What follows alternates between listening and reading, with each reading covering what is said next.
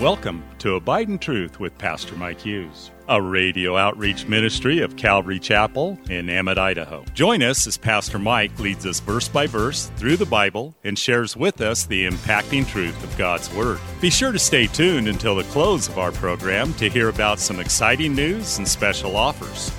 We'll also tell you how you can obtain a full-length copy of this entire message.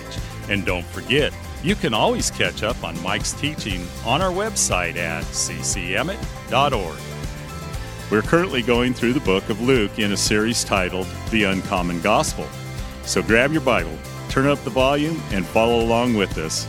Here's Pastor Mike. If you'll turn your Bibles to Luke chapter 2 is where we're at. Verse 2. This census first took place while Quirinius was governor in Syria, and so Luke, being the historian that he is, he ties the narrative to a historical event so that we can pinpoint it in history. Kind of a beautiful thing that he does, and he does this throughout his gospel. He's constantly giving veracity to the timeline and to the events that are taking place by pinpointing historical rulers and things that are happening during the times that he's writing about. And so I think it's important, and it's a good thing that we have that. It helps us to kind of ground where our narrative is going.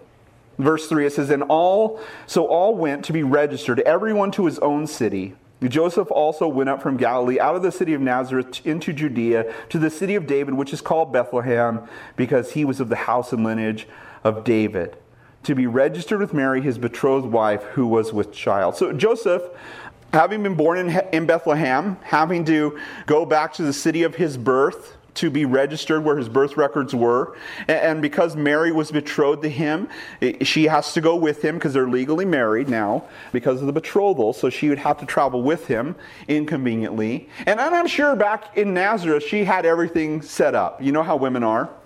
It's getting ready to have the baby. They're nesting. They're cleaning. They're painting. They're arranging. They're setting up a crib. She's got the midwife ready to be called at any minute. The midwife's going to come over and she's going to have the baby in the comfort of her home, and her mom's going to be there. Everything's going to be just right? I mean, that's how it goes. I remember when my wife and we were getting ready to have our firstborn son. And, you know, as new parents, you're like, okay, everything has to be perfect, right? You have to set everything up. Everything has to be perfect. By the third or fourth child, just like, okay, we're going to have a baby. But that first one's like, you're serious about it, you know. And we had a car seat strapped in the back seat for a couple months before the baby was born. It was back there. We had a bag that had clothes for me, clothes for her, clothes for the baby, little diapers. Everything was all in there. It was all ready to go because we knew at any moment we're going to have to go to the hospital, which that day came. Now, luckily, we had somebody giving us an Audi, so we drove the Audi to the hospital rather than the donkey. We didn't have to go 108 miles through the wilderness, you know, to get to the hospital. But we did have the baby at Walter Knox Memorial Hospital, which is now Valor. And we tell people that, and they're like, are you kidding me? You had a baby at Walter Knox? Are you insane? You know, it's just funny. It's like we were like in the back, you know, room of some, you know, abandoned warehouse or something like that. Like, that's what you didn't go to Boise? Are you kidding? That's crazy. Are you nuts? You know, it's like we had a birthing suite, you know. It's like we weren't in a barn, you know. I mean, come on. It wasn't that bad. I mean, it was sketchy, but it wasn't that bad, you know. And he came out okay, and it worked out okay eventually, but, you know. But I just think about this, and this had to be a pretty rough thing. I can't imagine what Joseph and Mary must have been thinking, making this journey. And if that wasn't bad enough, verse 6, it says, So it was that while they were there, the days were completed for her to be delivered, and she brought forth her firstborn son and wrapped him in swaddling clothes and laid him in a manger because there was no room for them in the inn. You know, we read this every Christmas probably. We go through this passage and we think about it, but do we really think about the implications of all that's here? And we think about what this would have been like. No room for them in the inn. Now, of course, this wasn't a Best Western that they're talking about. You weren't like a Hilton hotel, you know, of Bethlehem or something like that. There probably is now. But in those days, it was a cataluma. The word cataluma means guest room. But it also just means, actually the word itself literally means to loosen. To loosen your shoes, take them off, to loosen your belt. In fact, the other place that we find this word kataluma used is when Jesus told his disciples, you'll find a guy carrying a water jug, follow him, and they'll take you to a large kataluma, and we'll have our supper there. We'll have our Passover supper there. And it was the large upper room. It was the room in Mary of Jerusalem's house. The large upper room was called a kataluma. It was a place where you go and you'd, loosen your straps and loosen everything up so that you can eat a meal and you can relax and you can take a load off. And they did use these as kind of like a B&B type place. You could go there and they'd serve you and you'd sleep there and all that. But it's usually just a big room. It could have been that, or it could have been their family's kataluma, because it was a spare room. And so if their family had a kataluma, they went there, and all the family that was born in Bethlehem is now there, and they're all hanging out, and there's no room for you here. I don't know if it was their family turning them out, or if it was an innkeeper who's saying, you can't be here. But it's kind of a sad thing to think about, getting all the way to Jerusalem, or all the way to Bethlehem, trying to find a place to stay, and be told that there's no room. And everybody's there because they're being taxed by the government. So Joseph had to help Mary find some place to give birth for their son. And it tells us that she brought forth her firstborn son and wrapped him in swaddling clothes and laid him in a manger. Now, a manger is a feeding trough. We assume this was a place where the stable was and the cattle were kept. We don't know, because it never tells us that he was actually born in a stable. It doesn't actually say that, but it tells us that he was born and laid in a manger. But this word manger that's used here refers to a manger that's carved out of stone. So probably not something they drug into the house. It's a giant stone manger, and it was a watering trough for their animals.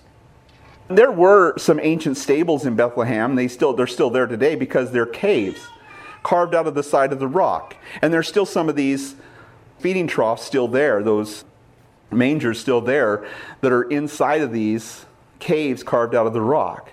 So she wraps him in scraps of cloth, is what this word swaddling clothes means. Just scraps, rags of cloth. It was the cheapest cloth you could get. In fact, it was what was used when you would bury somebody. When somebody died, you'd wrap them in this is grave clothes, kind of like a mummy. So she wraps him in grave clothes. Very inexpensive. And this means that Mary didn't have a midwife or a physician attending her birth, because she wrapped the baby herself. This would have been their job. What's fascinating to me as we think about this, Mary there in this cave, presumably, the public stable, putting her baby on a stone feeding trough, wrapping him in grave clothes. Jesus wouldn't experience anything like this until his death, when instead of being wrapped in cheap grave clothes, he's actually wrapped in fine linen. Instead of a cave for animals, he's actually put into a cave that was carved out, a very expensive tomb. Born in humility, but buried with the rich. In fact, it tells us in Isaiah 53 verse 9 that they made his grave with the wicked, which means that they would have had a place carved out for him in the valley of Hinnom, where they would have thrown his dead body and burned him with the rest of the criminals. But with the rich his death, because he had done no violence, nor was any deceit in his mouth. In fact, Joseph of Arimathea, we know the story, went and asked Pilate if he could have his body. Joseph of Arimathea was a rich man, wealthy man, third richest in Jerusalem. Asked for Jesus' body, and him and Nicodemus wrapped him in fine linen and 100 pounds of aloe and packed his body and wrapped his body and then placed him in Joseph of Arimathea's own family tomb, fulfilling prophecy, fulfilling Isaiah 53 verse 9. I can imagine Joseph and Mary in the midst of this difficult time asking, where's God in all of this? I mean, they'd seen angels, and they'd seen the angel, and they'd had visions, and Mary even went to Elizabeth, and Elizabeth said some pretty amazing things, and then Mary herself was compelled to say a bunch of amazing things concerning this birth. But now it seems like everything's gone wrong. It's like God has blocked them, and everything's gone wrong. And I wonder if they wondered, did we do something to offend God? Did we take a wrong turn? Did we do something we weren't supposed to do? second guessing themselves as they find themselves kicked out in the middle of the most humiliating circumstances and having their baby and laying your baby in a feeding trough that animals drink from. I mean, think how unsanitary that would feel. And as a mom, how insecure you would be to lay your baby in that place. Only second to the ground where the animals have been using it as a restroom. And yet, even though they probably felt in that moment that God wasn't there, this perfect gift that they'd been given was actually Emmanuel, God with us, at that moment. I think we have those times when we feel like everything's falling apart. Like God's abandoned us. Like everything seems to be going sideways and nothing seems to be coming together. And we contrast that, I think, sometimes with those moments when God provides. How many of you guys have seen God do a miracle and provide in your life? Just raise your hand. Okay, that's almost everybody. Okay. Thanks again for listening to Abide in Truth with Pastor Mike Hughes. If you would like a copy of today's sermon in its entirety, call us at 208-365-0991 or send us a text at 208-991-2756. Be sure to mention today's date. You can also listen to Pastor Mike's latest message on our website at ccemmett.org. And don't forget to search for Calvary Chapel Emmett on iTunes and YouTube. Remember to hit subscribe when you're there. Thanks again for listening, and remember, always abide in truth. Until next time, God bless. Abide in Truth is a radio outreach ministry of Calvary Chapel in Emmett, Idaho. You saved my soul till the very moment when I come home. I'll sing, I'll dance, my heart will overflow. Calvary Chapel of Emmett would like to invite you to watch our services live on Facebook. You can watch us every Sunday morning at 8:30 or 10:30.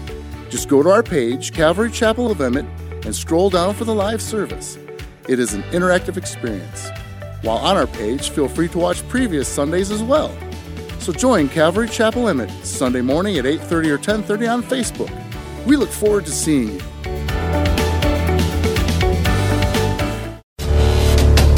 Calvary Chapel of Emmett would like to offer you a free gift for joining us today. Right Now Media. Right Now Media has been called the Netflix of Christian Bible studies. With over 30,000 Bible study and discipleship videos, there's even tons of Christian cartoons for the kids. To get your free account to Right Now Media, just visit our website at ccemmett.org/rightnow. That's ccemmett.org/rightnow.